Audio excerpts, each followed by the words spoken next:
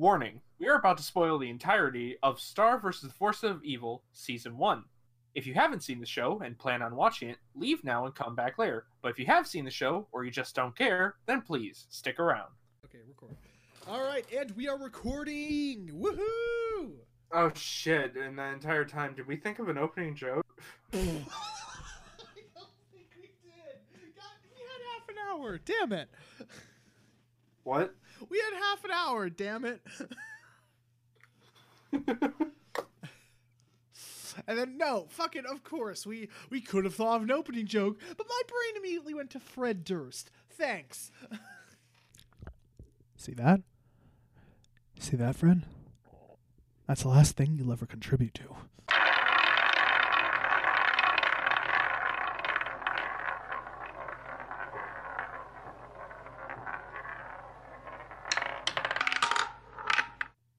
Hello, everybody, and welcome to Cinema Roulette. Today, we have a series that we kind of could only watch it in like so much time.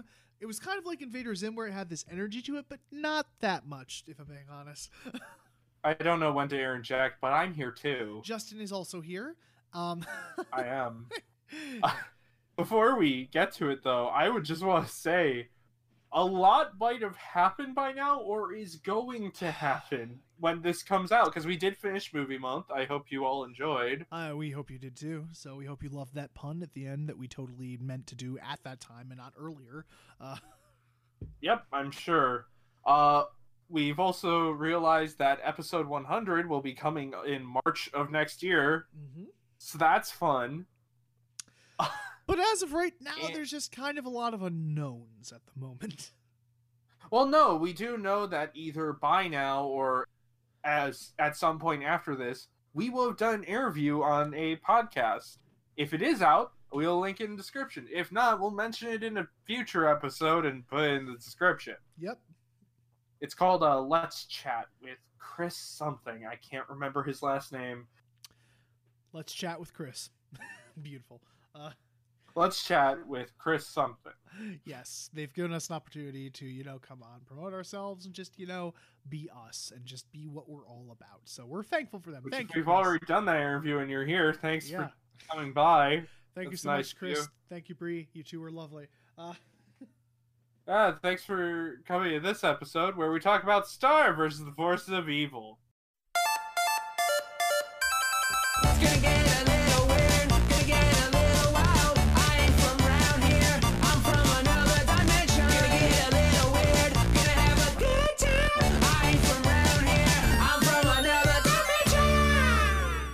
Still don't know where. See, I needed to wait so I can say we went quiet, but... Well, I was going to say I still don't know where you're cutting off the intro, but it's going to be somewhere. I don't either. It's going to be somewhere. There is no intro. It's now here. But yeah, this is season 1 of Star versus the Forces of Evil. This is a really good show, if I'm being honest. This is really solid for a kid's show, and this, like Invader Zim, doesn't have a flowing narrative, so that's why we're covering all of season 1 in one episode. Because there is a bit of an overarching narrative, but that only pops up in like 2 or 3 episodes total, basically. So yeah, it's basically beginning and towards the end, basically. But yeah, it's like episode 1, episode 10, and episode 13. Yeah. Because the thing about Zim is it really didn't have... You're right, it did not have any overarching plot. It was very much just an anthology series. Just, this is the story of the week. Yeah, and it sometimes did like the Courage the Cowardly Dog thing where clearly everyone's dead by the end of the episode, but who cares? Yeah, but it just... Next episode, they're fine. It's basically the old Looney Tunes logic. Not anthology. What's the word I'm thinking of? Because they're serialized and then there's the other one. Episodic. It's a very episodic series, but this one there is a bit, but we will get into that. So, how the fuck do we even do a synopsis? Do we want to do like an episode by episode thing, or what do we want to do? No, we'll do the Invader Zim thing where I can do a summary of the important bits, at least for this one. Yeah. However you want to do it, man. You just went quiet, so I didn't know what to fucking do. Yeah. Ah, What? I just heard a really loud echo of myself. Jesus Christ. Is it gone now? It's gone now, but it was Alright, really well. fucking loud. Christ, I'm sorry. Okay. So, in alternate dimension, on her 14th birthday, Princess Star Butterfly gets her magic wand and immediately fucks everything up. So, she is sent to Earth in order to train and become a proper princess. And if she fails there, she will be sent to a horrible private school academy, St. O's, if I remember correctly. I'll get back to you on that. Keep going. St. Olga's reform school for her wayward princesses. That's it. St. Olga's. Yep. Olga's, who has Miss Archer in it, but that's another story for another time. She's basically treated as a foreign exchange student going with there's no real better way to put it, other than Goody Two-Shoes kid named Marco. She will live with his... Huh? He is our hero. No, Star is our hero. Oh yeah, but he's the main... Personal. He's the other main character. Yes. But he's... Okay, hold on. Sorry. He's the nerdy kid with no friends who is super OCD about everything. It's that stereotype. Yep. But that is kind of thrown out after the first episode, in a sense. It really is, because, like, all the crazy shit's happening, he's like, no, oh, don't do that, and blah, blah, blah, but then he just kind of accepts it, it's just like, this is just how life is now. Yeah, he still has ways he likes to do things, but he's pretty open to adventure with Star, Yeah. and also knows karate, so he's not just useless in a fight. There's a man named Ludo. He's a little bird person who is trying to get Star's wand. He keeps showing up and is basically the comedic foil a lot of the time. Yeah. Still in episode 1, we find out about Star having a friend named Flying Princess Ponyhead. They go on an adventure, but Ponyhead turned out to be running from, the cops. And is eventually caught and sent to St. Olga's reform school for wayward princesses. I will not say this every time, but it's kind of fun, I won't lie. It is fun. It's a very well thought out title. It rolls off the tongue nicely. Going on through the series, through multiple misadventures, we eventually hit an episode where Ludo gets someone else to help try and get Star's wand, named Toffee. He is a creepy anthropomorphic eel man, and he's dressed like a G-man, basically. You don't think someone named Toffee could be threatening, but he somehow is. Probably helps that he's voiced by Dexter. It's true. Not Dexter's Lab Dexter, the serial killer Dexter. Yep. Besides Toffee having clear intentions throughout the series to do something else with the wand that Ludo probably wouldn't enjoy, he still sticks around. In episode 10, we do go to St. Olga's because it's Ponyhead's birthday, and Star wants to celebrate. So we actually have a 2-part episode, because this is done the normal kid show way of one episode is 15 minutes, and the next episode is 15 minutes to fill in a 30-minute slot.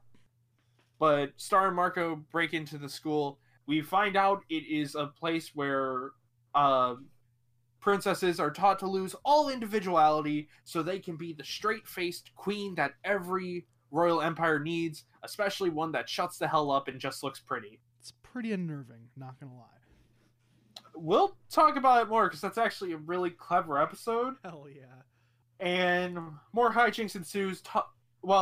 Actually, back in episode 10, we see Miss Heinous.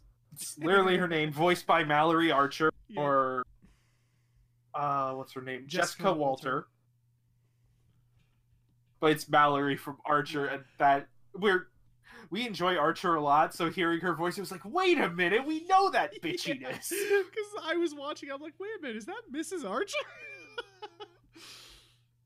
It says guest star here, but I'm hoping the character returns, because they kind of built up that...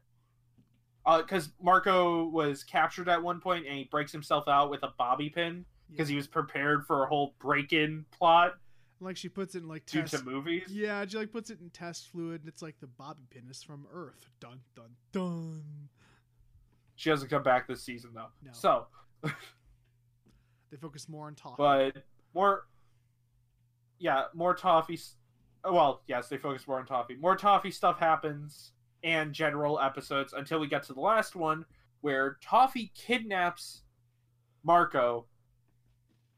Star goes to Ludo's castle, not knowing Toffee's the one behind it. Ludo got kicked out for being a bad leader, because he is. Mm-hmm. But Star is able to break in. Marco is in basically a magic chamber that no matter how hard you try to destroy it, it will just come back stronger. So she is forced to give up her wand. And we've seen before, inside the wand is a literal unicorn that shows the battery life of it. Like, if it's prancing happily, that means full power. If it's slowly trudging and looks ready to die, it's dead. Yeah, and literally, like, there's an episode where they go to like get a battery for it, and the way they know is the horse is like basically just skin and bones and like just ready to die. Poor Yeah. thing.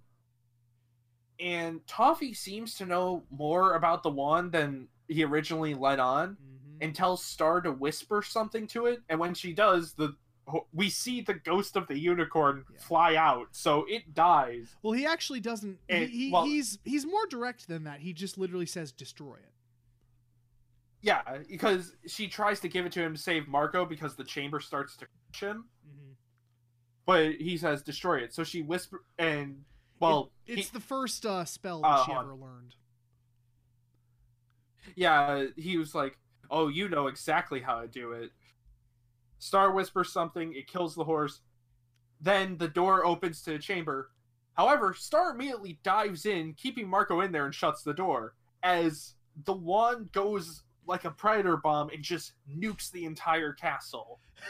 Oh my god. Yeah.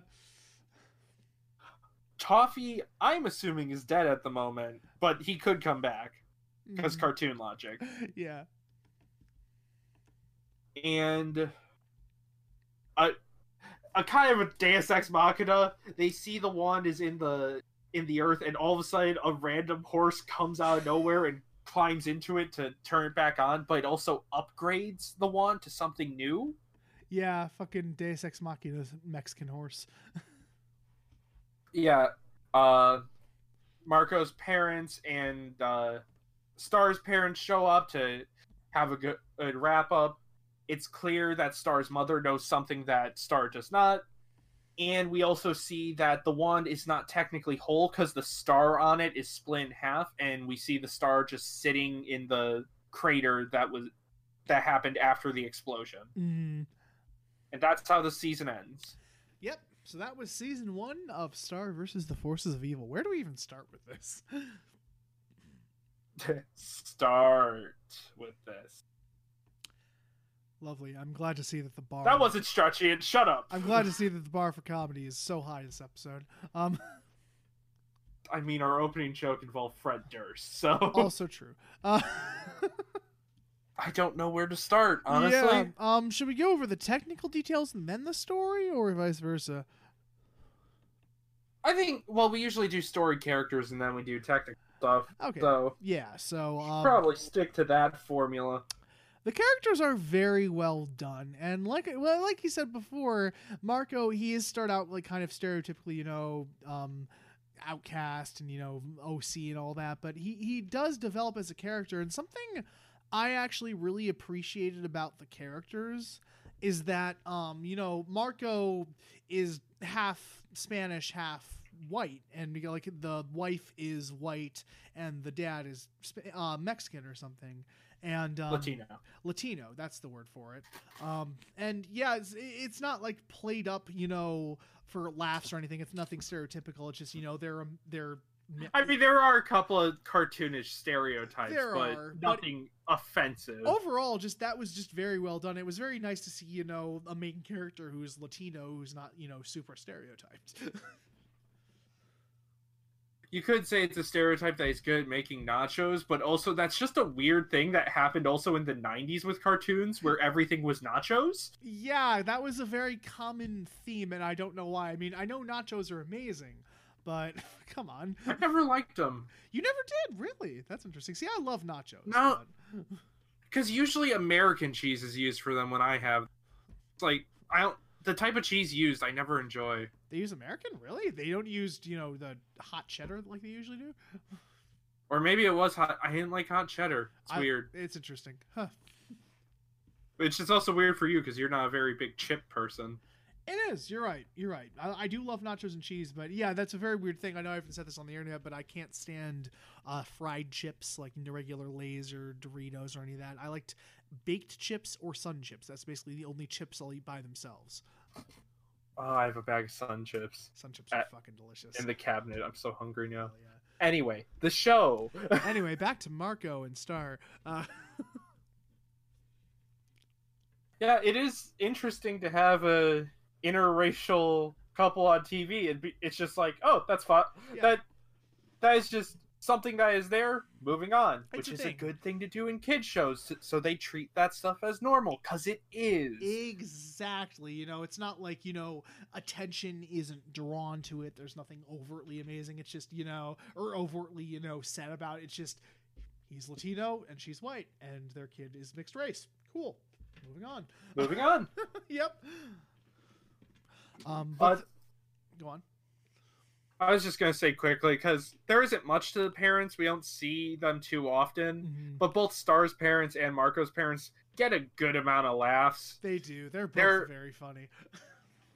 Yeah, they're the usual stupid cartoon parents who don't 100% know what's going on. At least that's Marco's parents. Yeah, I mean, Star's parents are pretty oblivious too. I think they have a bit more of a grasp, but especially her dad. Yeah. But they all get some really funny lines, and it's never annoying or cringy with them, so that's a plus. That was really nice to see that. So yeah, Marco moves on from the initial stereotypes, and he becomes a really good character. And something I loved about the show is he's not just a completely helpless protagonist who Star has to save. All he knows karate. He can hold his own. Right from the first episode. He just drop kicks monsters right in the face. There's there's no build up. There's no oh my god, monsters, and he goes and hides and shit. No, straight up, right from the pilot episode, he's just kicking monsters in the face. He knows karate. He's a green belt, which means he can kill anyone. Yes. But yeah, I do really like that about Marco. Is there was no big build up to it. Just he can just kick ass. Go you. And that isn't to say Star can't, because she can as well. Star is just fucking hilarious. Star is great. There is one problem I had with Star, and this came around the end of the season. Okay, go on. Because I think this was hurt a bit by being episodic, and they should have reordered the episodes slightly. Because in the last batch of episodes, there's a lot where it's Star being a fish out of water, even though we had multiple episodes beforehand where it's clear she's been on Earth for at least a month or two. Yeah. And then it's like, oh, she sees an ad, but she doesn't understand that they're exaggerating, so she thinks that this thing that turns bananas into pudding is actually magic, and it's a limit. And then when they say only while supplies last or limited time offer, they're being serious. Mm-hmm. By the way, that is the first half of the second half of episode 11 out of 13. Yeah, so that's like right at the end, even though she's dealt with a bunch of other stuff, and it's like, you haven't watched TV once? Or in that pile of magazines you're reading, you didn't see one ad that exaggerated something? Yeah, so I do agree with that now that I think about it. Some of those should have been more towards the beginning than actually, at the end of the season when she's clearly has a grasp on how the world works. Yeah. Her own stupidity seems to flip-flop a lot. Yeah, it does, and I especially noticed that in the episode, like the banana episode, where she goes to get the magic wand. She seems very selfish and very Magic oblivious. wand. I Yeah. love it. The magic wand. But it's like she seems very selfish and very oblivious as to actually what's going on and how the world works. I'm just like, that's a little against her character as it's been so far, because she's been, silly, but she's also been, aware of others and what others have to do. That one, she just kind of seemed really oblivious to everything.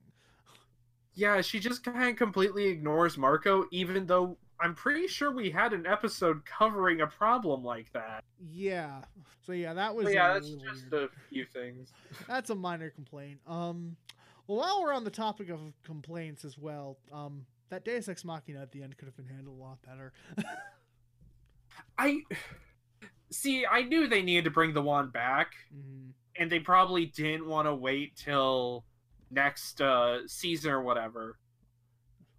But at least wait for them to bring it back to the mother or father or something, 'Cause- instead of just a random ass horse appears as like, Yeah. this has been my life quest. Because literally how it happens is she destroys the wand, she goes in the thing with Marco, big ol' explosion, they go to the pit, it's all dramatic like the wand is destroyed, and then Horse immediately comes in. Could have been dragged out, that tension could have been dragged out just a tad longer. Yeah, like they give this hug of, oh, thank goodness you saved me and we made it. And then they And look at the wand. it's like all a very dramatically. quiet moment. Then Hero Horse just comes out of nowhere. Yeah, and he's Mexican because, of course, it's just awesome. But I think that's supposed to be the joke. Like, it was supposed to break tension by, oh, look, this random pink unicorn came out of nowhere and solved the problem. But it feels kind of cheap. it does. Because at the end, they actually do go back to their parents. And, like, because after the whole horse thing, their parents come in on horseback and they're in armored horses. And then they go to Star's parents, who are in the same dimension. And it's like, you could have done it there where she gets a new wand. Or, like, the horse was there. Like, they had a horse there already that was waiting for it or something. But, yeah, to have it come out of nowhere, like, less than a minute after it got destroyed is a little... Yeah, it just didn't feel like it had the right... It hit a wrong note type Yeah. deal. I think that's really the only two complaints we have, really.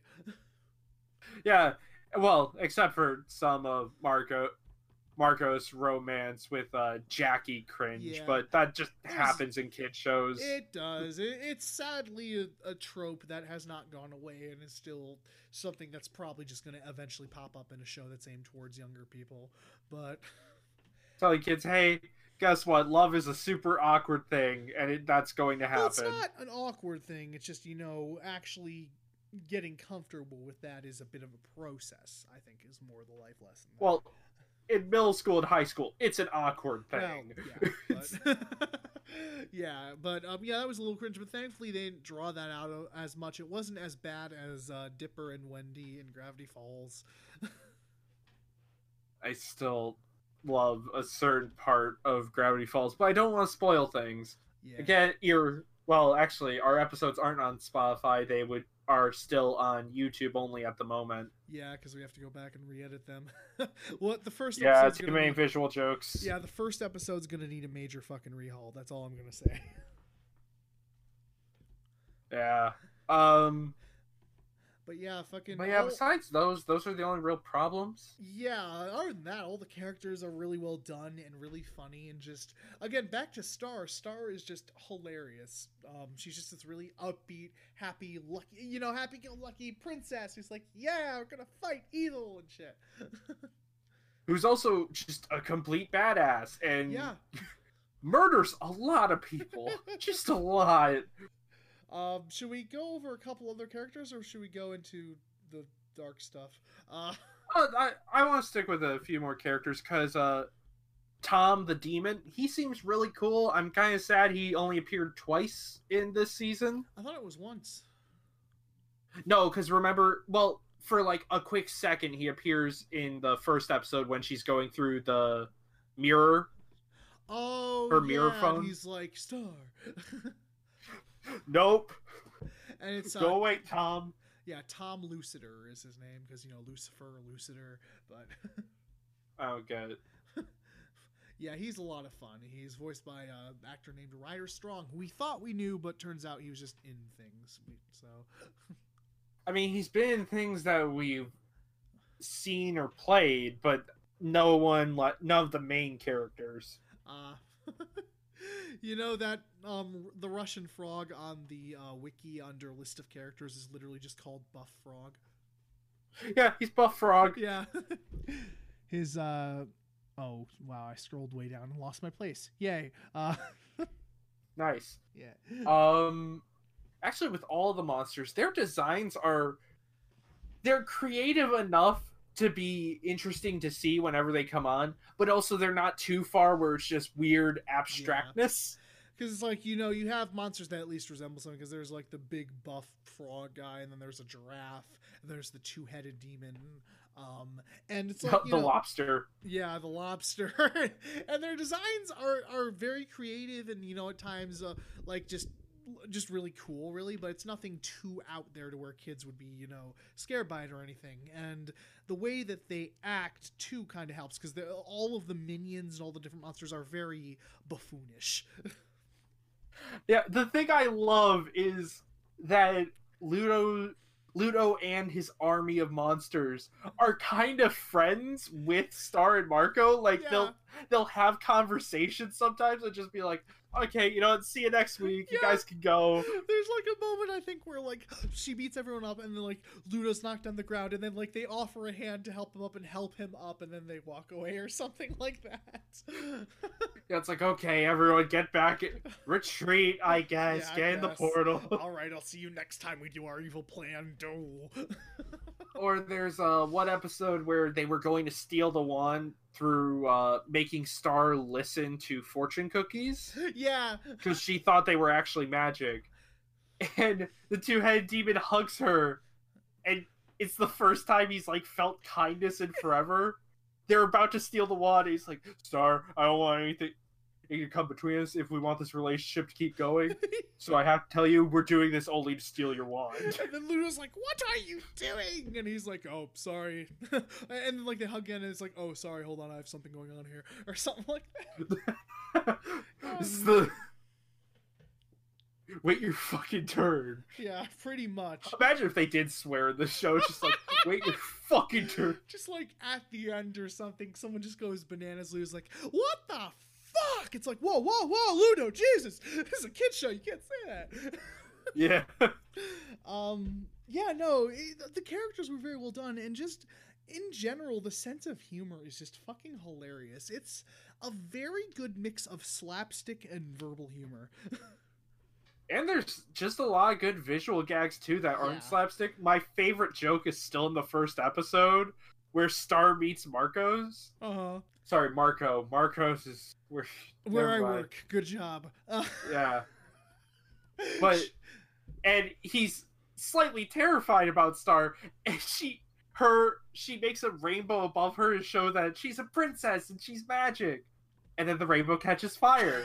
And as the scene goes on, the fire spreads more and more until everything behind her is engulfed in flames.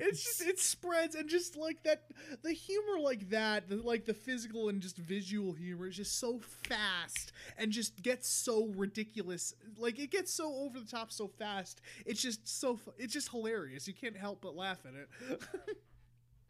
Like the one towards the end where she's like at the golf course, and then the golf course fucking catches on fire, and then it's like, you know, there's just these flames on the horizon, and it's like people are running away screaming and shit. It gets just so ridiculous that it's just so funny. Also, before we move on from characters, Toffee, again, is so oddly threatening. He really is. He's one of those characters because, you know, he's suave and he's like dressed all fancy and he's very professional, but he's one of those people where you can tell that he's clearly hiding something and he clearly has an alternative moment or motive.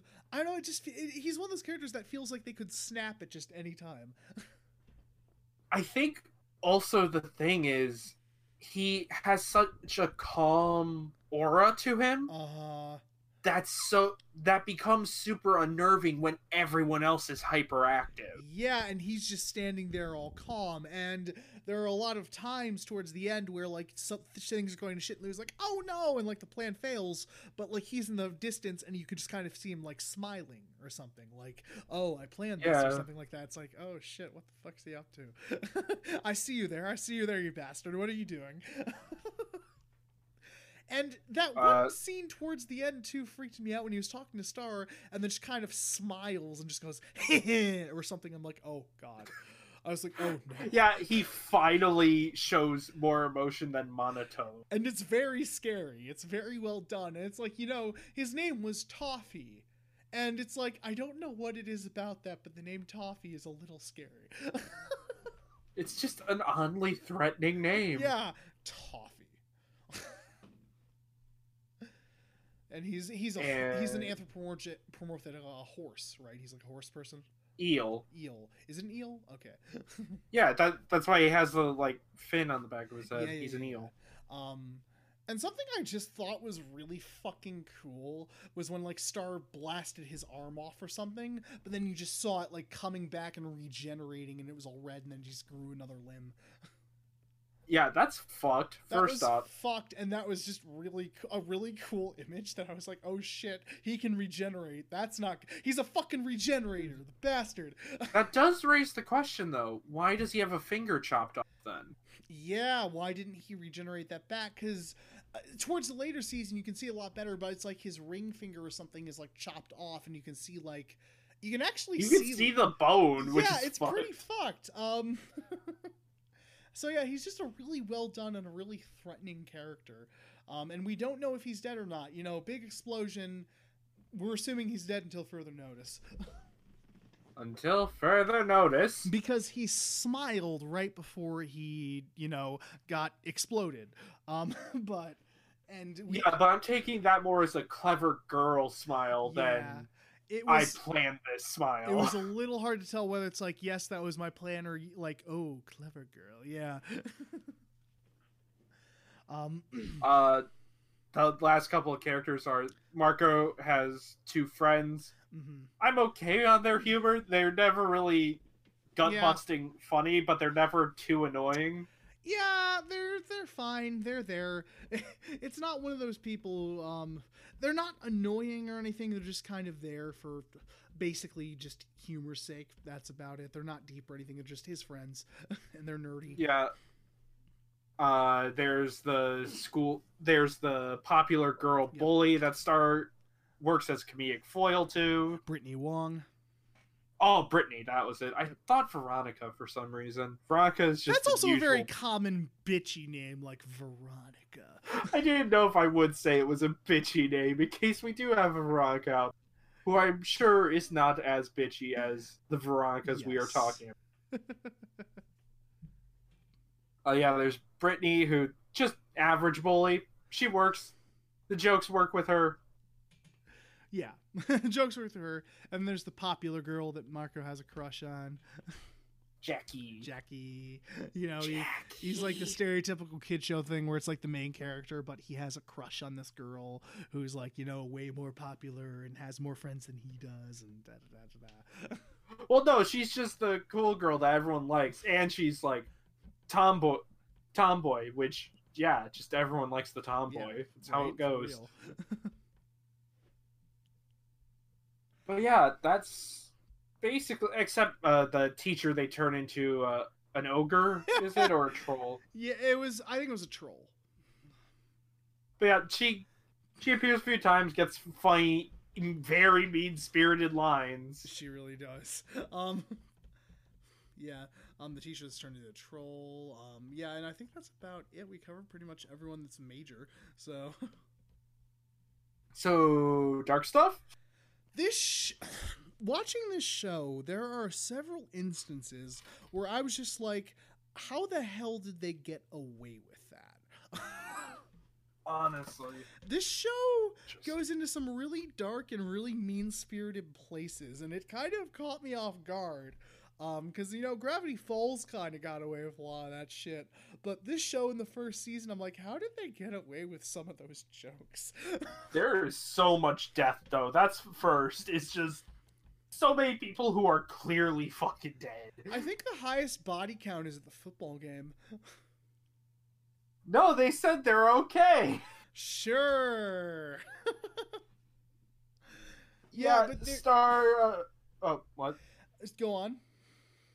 Star, in the episode, Star mistakes a competitive football game between two schools as an actual war and sets up landmines and magic traps Yeah. and, like, spike pits and shit.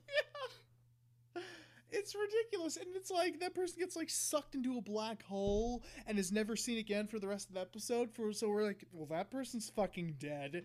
Oh, he's super dead. And there was like in the mall as well, like when she's in the mall and she opens she throws down the black hole battery and it gets sucked into a black hole. And you just see him sucked in the black hole screaming, and that's it. We're like, well, oops, sorry. And we're just like, well, he's fucking dead. Yeah, just a lot of death. Yeah, and then Toffee, we're pretty sure he's dead until further notice. Until further notice, yeah. And there's just a lot of, like, just imagery that I'm surprised they got away with. Like I said, Toffee's arm getting blown off and then him regenerating it back. But there's also, like, one where they go to, like, a medieval town or something. And, like, there's these people selling, like, food and stuff. But, like, you just see body parts, like hands and foot and stuff, just hanging off, like, the merchant's store thing. And I'm just like, what the fuck? Yeah, and you could see the bone on those too, Yeah. which is like, we can do that in a kid's show? There's a couple of language too, which I know we're gonna be like, oh well, that's not language, but like, what was the one we said, like turd or something like that? Yeah, they said turd, which I was kind of surprised you could say that in a kid's show. Yeah. And then there's a couple of instances too where Marco's parents are clearly implied to have been having sex. Yeah.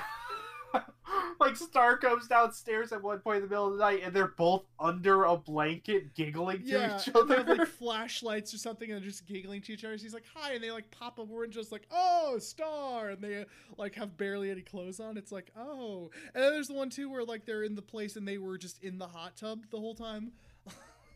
Oh, yeah, when they thought the parents got eaten by a Yeah. giant monster, but they were in a hot tub off in the corner, and they're naked. They're clearly naked, and we're like, yeah, they were boning in that bathtub. Jesus, show. And just again, just some of the death and some of the dark shit. I'm just shocked that the show got away with.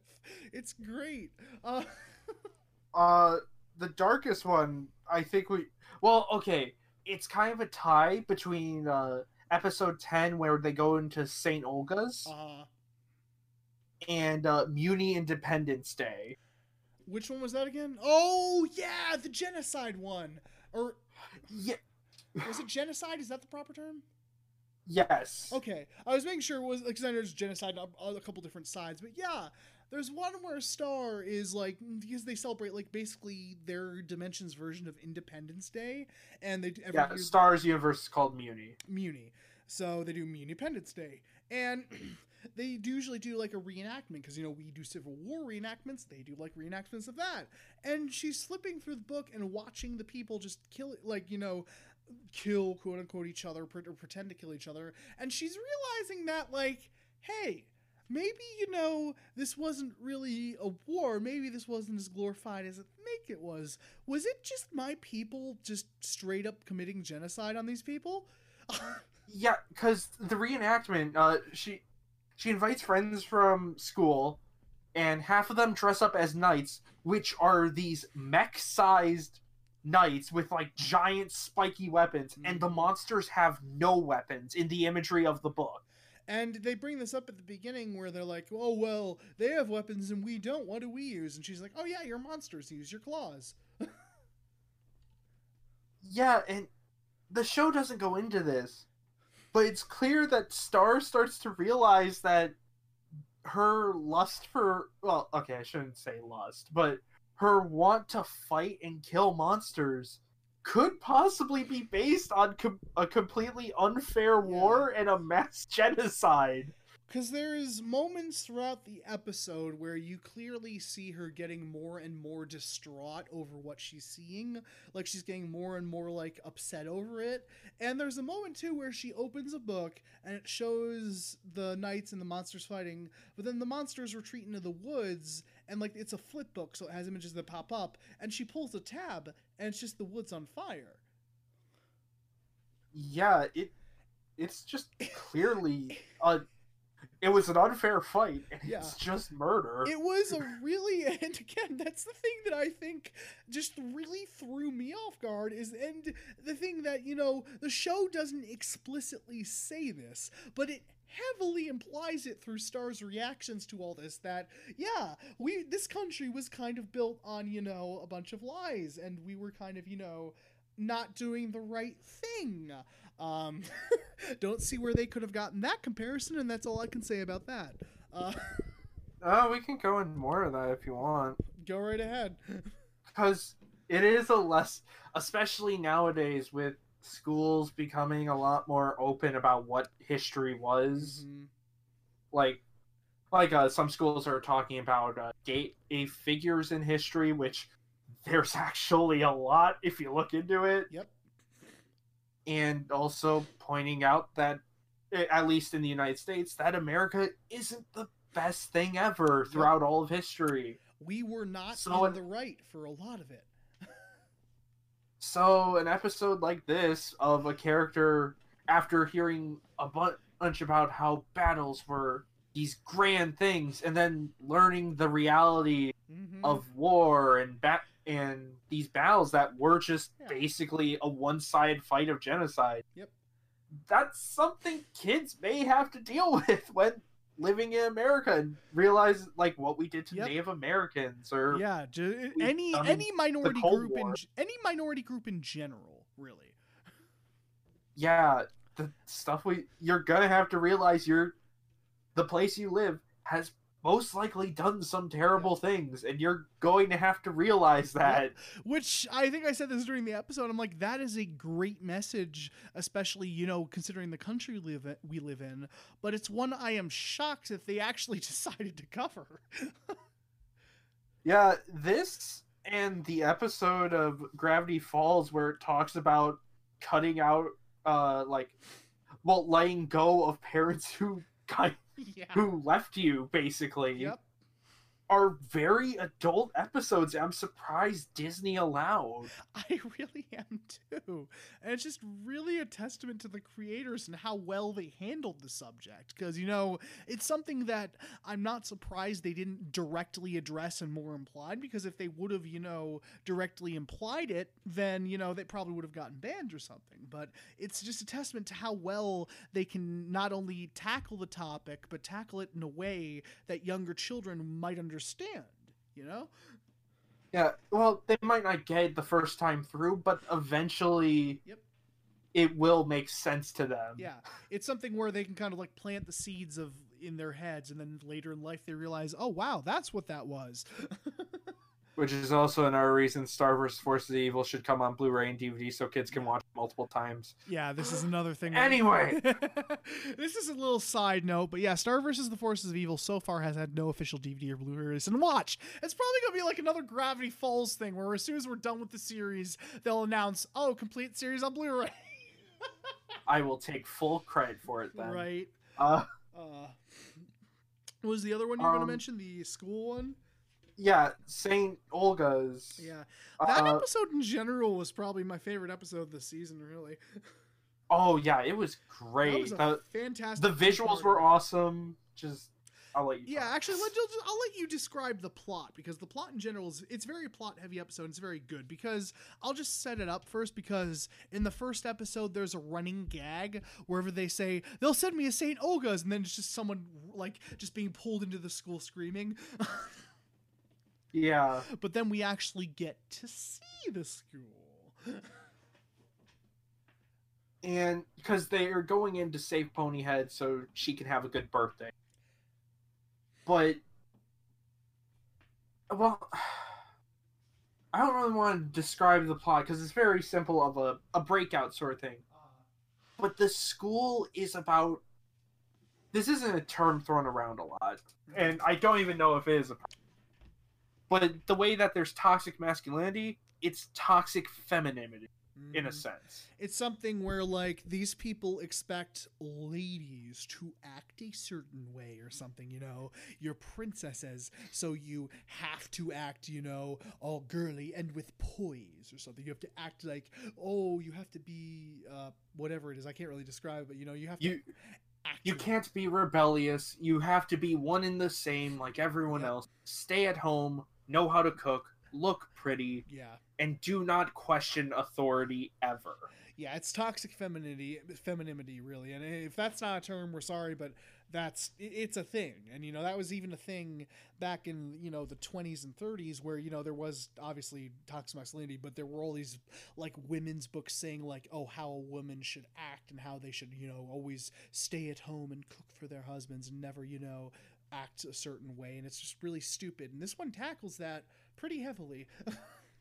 Yeah, it's this school that it admits that it is ripping away their individuality so they will be the same as everyone. Yep. And a detail I love about it, because I'm 90% this is what they were going for, Mm-hmm. but you know, always death of the author is a possibility. Yeah. But throughout the episode, Marco sees nothing wrong with it. At least up until a certain point. Well, sorry, I'll let you. Up until a certain point, he sees nothing wrong with it. Yeah, up until a certain point, he's saying like, oh, they're just becoming better people. They'll, by the time they're out of this, they'll be good. The one man who's in there doesn't realize how this is hurtful to other women. It's really interesting, and you know, we're not saying that men can't see what's wrong with this, you know. But but I felt that was a good touch for an outside sort of perspective. That was a really interesting detail, and one, that it was really interesting to see Mark be like, oh, well, look how nice those rooms are. That's a really nice bed and a really nice thing. It's like, this isn't so bad, and he was kind of oblivious as to what was actually going on. He couldn't read between the lines and see that these people aren't happy. They're being literally held prisoner and forced to act a certain way. Yeah. That is something that isn't really covered in kids' cartoons now that I think about it. Mm-hmm. Like, usually there is the general female character who defies the norms and she's like super badass and stuff. Uh-huh. But that's about it. There's never an episode that talks about stuff like this. There's usually one about toxic masculinity. That's about how, a lot. Yeah. about how guys should be allowed to feel their emotions, and you can do things without, even though they're not quote unquote masculine. There's no shame in it. Who cares as long as you're happy and you're being you? Exactly. So, but yeah, this one tackled the opposite of that, and it was a really nice touch that, you know, obviously Marco just didn't know what was going on. He was kind of oblivious to it up until a certain point. Up until he's put in the Clockwork Orange machine. Yeah, that got dark fast. Yeah, it's heavily implied that... Actually, that's even more commentary that doing something like this is just psychologically damaging and torturing someone. They really were, you know. It wasn't anything physically torturing. It was just they were psychologically, like, you need to act a certain way, and just hammering it in their head so much that, like you said earlier, they lose all sense of individuality, and they become proper princesses, how society wants you to act and all that. And the most messed up scene is Miss Heinous, who is like the head of one of the heads of the school. Because Star has two hearts on her cheeks that can change with her emotions. Yep. Miss Heinous starts to get those back and immediately throws herself into the Clockwork Orange machine that Marcos was in to remind herself to lose that individuality. Yeah, that was just a really interesting scene, and went to show, you know, just how far gone she was, that anything that brought her joy or emotion or any of that, you know, she just immediately went as, this is bad, I need to, you know, lose my individuality again. And it was really unnerving, if I'm being honest. Yeah, and I'm sure, well, for us, we may not even be noticing every. But there. Hold on. Say it one more time. We may not be noticing, and then you cut out super hard. For as who we are, we may not even be noticing all the things they're talking about in there either. Uh-huh. So, I'm trying to think of how to phrase this because, well, you said this openly in the Promare episode of being bi gender. Yeah. I am slowly discovering my own like gender fluidity, but we were still grown up as, white men. Yeah, and Type deal. it's something that I don't think I was as much like, but I was around all of that, because the thing is we grew up in a time period where, gay people and people like that were basically just jokes. They were like the bunt of every joke. And it wasn't really something. They were a joke or an insult. Yeah, it was either a joke or an insult, like, you're so gay or something. That's like a very 90s insult or something. But, yeah, I've openly admitted that I'm bi gender, and, it's something that you'd figure out, but you're I'm just saying we grew up mainly as men, so we may be missing things that are also mentioned in this episode. Mm-hmm. And the thing that I loved about it is Marco spends practically the whole episode dressed up like a girl, and it's never really made fun of it. Like, says it at first, he's like, oh, couldn't you have given me a guard outfit or something? It's like, nah, the wand knows or whatever. And just the rest of the episode, he's dressed up like a girl, and it's never really made fun of. Yeah, it's never made fun of. I love that. Treat us fine. That's wonderful. Yeah. And that might have been like another thing, that might have been symbolism for him, slowly realizing, as a man, this doesn't look good. But as a woman looking at how they're acting, then, oh, this is not right. He eventually finds out. So. Yeah. Well, that took a deep talk. That did. But again, the show does this, so we kind of have to address it. Yeah, that's probably my favorite episode, is episode 10. Yeah, that was a fantastic episode. That was my favorite episode of the first season by far, definitely. But yeah, just, again, show gets surprisingly dark. So I think on to the technical details. Yeah, is there anything else about story or characters you want to mention? Hold on. We'll do a quick cut for technical difficulties, quickly scan over the episode list and see if there's anything we want to talk about, then we'll come back. All right. So, technical difficulties.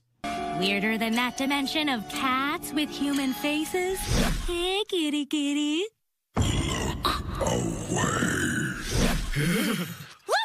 Yeah, so segues are hard. Welcome back. Hi, guys. How you doing? We're sorry you've taken up an hour of your time already. Not really, though. No, you knew how long this was going to be. We did. Exactly. Why am I saying sorry? You should be the one apologizing to us. By sending us direct messages on Twitter. Exactly. At Roulette Cinema. We want to interact with you. Interact with us. Anyway, back to Star. Star, we did find one episode we want to talk about with Muberty. Yeah, that was the one where we were introduced to the book guy, the book dude. Yes. Oh, I had his name here. Hold on. No, you talk about the episode. I'm gonna find the thing. Okay. This is basically an episode, where Star goes through puberty, which I'm forgetting the exact details of what because it's not straight. It's puberty. It's basically puberty, where she's like looking like it's something where she like transforms into this weird butterfly creature, and then like she's looking at guys in a very different way, and she's like drooling all over all the hot ones and stuff. She's horny. Yeah, that's a very obvious double message here. And I'm going into this episode, I was kind of surprised. I'm like, so are they gonna cover periods or what? How far are they gonna go with this whole puberty thing? I think they just wanted to stick to talking about horniness. Yeah, I want to stick about talking about looking at guys and or girls or whatever you want in a different way. Well, not in a different way. Rosserique? What? His name is like Glossary CK. Oh yeah, Glossaric or something. Yeah, Glossaric. I don't know. Something along those lines. Also, there is a minor spoiler, but I don't know if I should say it. For The voice actor changes for Glossaric. oh, does it? Yeah. Do you want to know who, or do you want it to be a surprise? Sure, you can tell me who. That's not. Ruining anything. Motherfucking Keith David. Oh hell yeah! Yeah, buddy. That's gonna be a very different voice, though. Isn't it? Besides the point. Yeah. So either she will change back or she won't, and she becomes this well, not gooey. It's like feather. It's like she has butterflies coming off her, and it becomes almost feathers to she her. has like wings and stuff. She's this weird, really weird human like butterfly hybrid thing. Wouldn't that be a weird alternate, timeline where she is just that for the rest of the show? Yeah, honestly, and she like starts grabbing all the boys and throwing them in prison until she finds the guy who has a keytar, and he's super mysterious, and then takes him in his car up into the sky and crashes back down, but she's back to normal. Yeah, she's back to normal. Also, the guy with the keytar we found out was voiced by the same person who played Napoleon Dynamite. Neat. Yeah. So, but yeah, that episode was interesting because it tackled that issue pretty early on, and that's something that other kids shows talk about as well. So, it's a very stereotypical kids show thing. But the monster, Star's monster form is just so fucking cool. It's a really cool design. If I'm being, it's really pretty, but also kind of scary. Yeah, because she has like this web that she throws, and like she can like pick up guys, and she puts them in the lockers, and then she like puts, instead of closing it, she like puts web over the locker. Boys. Yeah, pretty much. So that was a really interesting episode, and that was another one that dealt with a topic that we wanted to bring up. I think that's it for the episodes, though, huh? Yeah, the rest of the episodes are solid. Like, they're funny. They have simple plots, but there's no deeper subjects that we're going to need to bring up. If you want to watch the show, you should. Absolutely. We still have more technical stuff to talk about. This is just about the episodes. Definitely check them out. The humor's great. The characters are great. And onto the technical stuff. I just want to say, first off, goddamn, the animation is amazing. So fucking pretty. Like, it's so fast. Like, it's really fluid. It's really smooth. But at the same time, the lighting and everything, what they do with that is just incredible. Because, like, right from the intro itself is so beautifully animated. And the style just so heavily reminded me of Gravity Falls. Yeah, why can't more cartoons just copy Gravity Falls, please? Actually. Because, like, it was that American-style cartoon, but it was done in such an interesting way and such a stylized way that it makes it so pretty and so cool. I just loved the animation throughout. Was just so solid and so top-notch. Whoever they got to do that, props on them.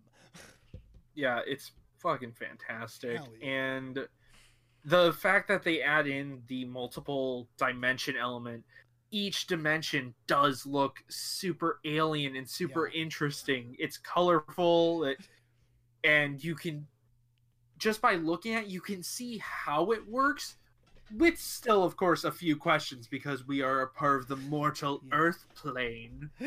Yeah.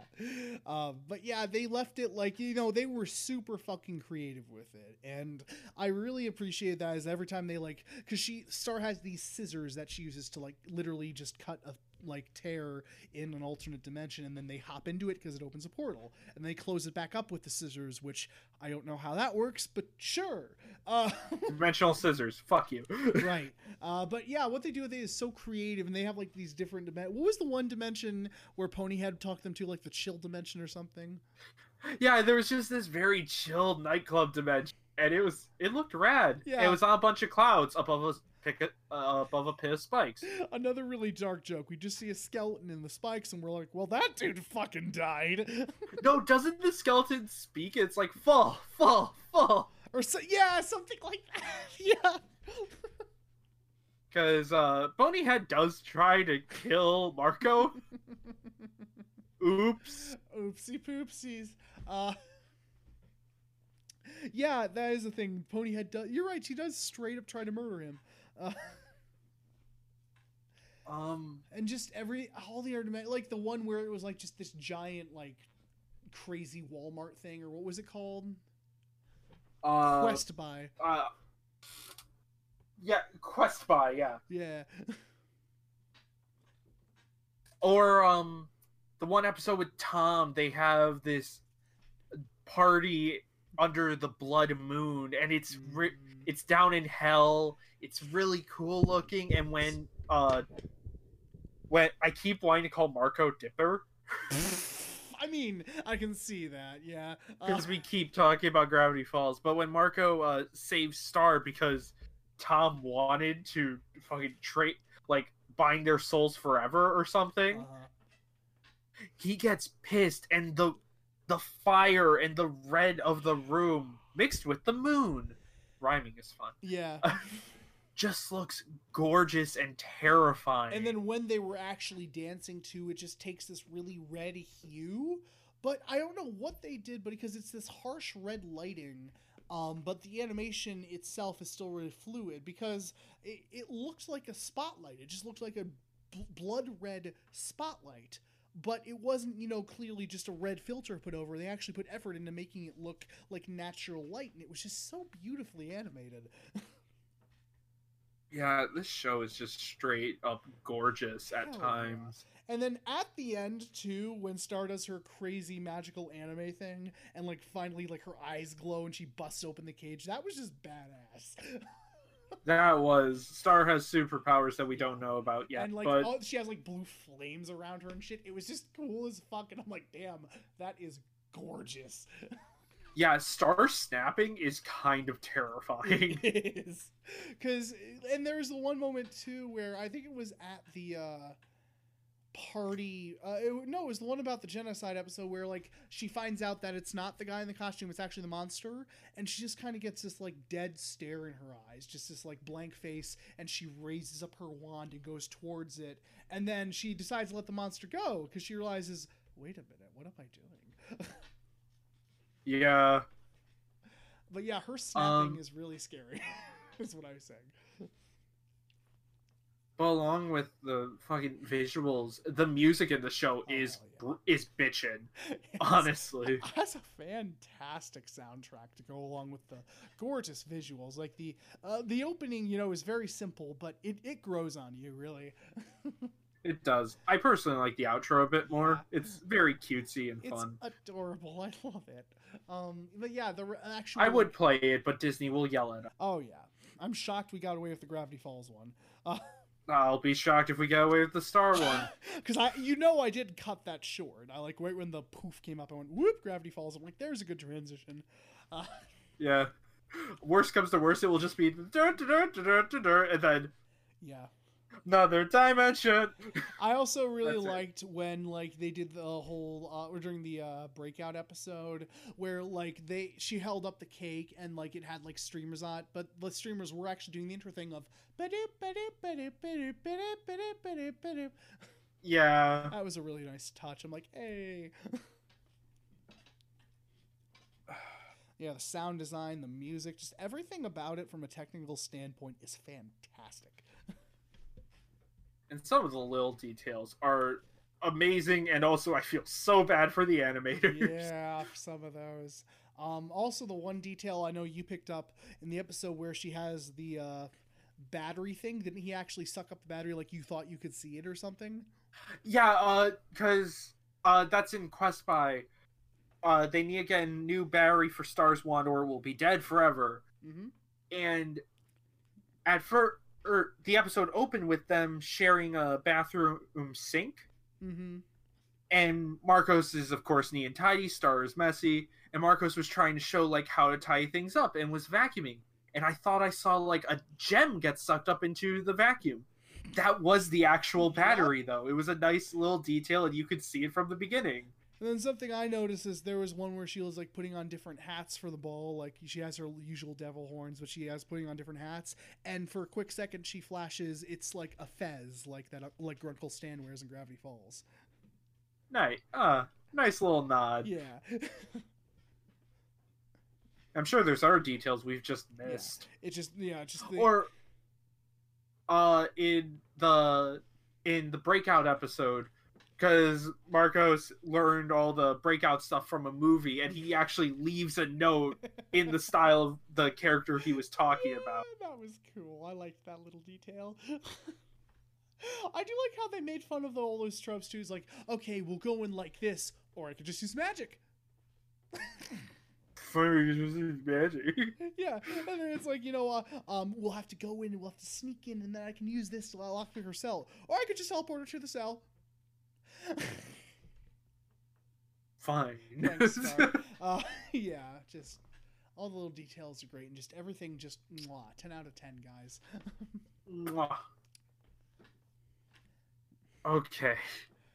Is there anything else we can add to continue to say this show is good and I people think should that's watch about it. This was a fantastic start to Star versus the Forces of Evil, because I knew about the show beforehand, and Steven had told me about the show, and different people had told me about the show, but I never actually got around to watching it, and just watching it now, just overall a really, really solid start to this series, and I'm really excited to see more. Because this series just has such a kinetic energy to it, and just this really fast, like almost exhausting energy to it, that it's just a blast to watch, man. Yeah, I watched a few episodes, I think like 2 or 3. Yeah. Before we put it on the wheel and before we got to it now. Mm-hmm. But, well, yeah, obviously, Justin, you would have had to put it on the... Never mind. Sorry. It's getting late now. Moving on. But it's really good, and I'm really hoping they focus more on the story next season, because I would like to see it more serialized and see people change a lot more. That would be cool if they actually do, start to pick up a more serialized storyline. Because I get, for the first season, making it a little more episodic and then easing into that shit. But yeah, I really hope that they do pick up more of an overarching plot, because that would be cool as hell. And these are just rumors. We don't know if it's true or not, because we haven't watched the show. But apparently it gets, like, Gravity Falls levels of heavy, right? Yeah. According to the internet. We don't know how, we don't know why, we don't know if it does. We're just saying that's what we've heard. So also, I've heard people don't like the ending of this show, so we'll see how that goes too. So we will find out. And the show did end. It never got canceled. It did end. That is how the writers had it. So it did have an official ending. Yep. So, but we're not getting to season 2 next, because we're going to have to spin the short TV wheel. Because this is a 4-season show, so it's a long series, and now we get to spin short series, which we have 8 left on. Yep. So without further ado, should I say the 8 that are on there, or should I just spin? No, go ahead. Say the 8. We may as well. Okay. We got Over the Garden Wall, The Cape, Flash Forward, Bubblegum Crisis Tokyo 2040, Constantine, I forgot the proper way to say it, Death Parade, Everyday Life with Monster Girls, and Pushing Daisy. That would be an interesting one. What, Pushing Daisies? Yeah. It would be a slight change of pace. Yeah, I mean, it's made by the guy who did Hannibal. Yeah, fucking Brian Fuller. I know Justin told me beforehand, it's like, there's certain series that we don't want just because, this was such a hyperactive show. We want a little bit of a change of pace. We do. So anyway, let's do it. It's time to spin.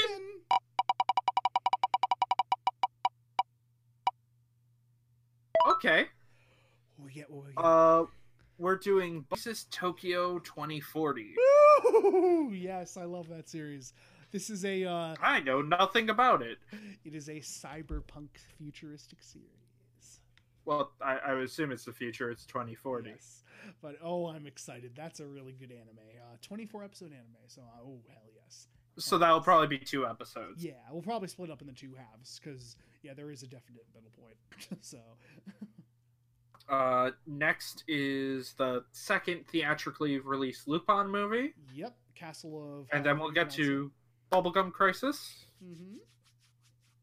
I don't know what the fuck comes after We'll Lupin. see. I mean, we know the movies, but we're not telling you. That's spoilers. Well, actually, we don't know what's after Lupin. We haven't recorded the episode yet. Oh my god, you're right. Yeah, so we still have to do that. Alright, so we will see you guys next time for that. So yay! Thank you so much for watching this episode of Cinema Roulette. If you want to follow our hosts, Justin is at JKPancake on Twitter, and Cameron is at CameronPixInc on Twitter. You can watch the video version of the podcast. Sometimes you actually get to see our host faces at CamCam on YouTube, or just look up Cinema Roulette Podcast. Thank you so much to Teller's Place for their artwork that we use mainly in the YouTube version and you can kind of see on the podcast version. If you enjoyed the show, please consider either subscribing to it or rating us on whatever podcast app you use. That would be cool of you.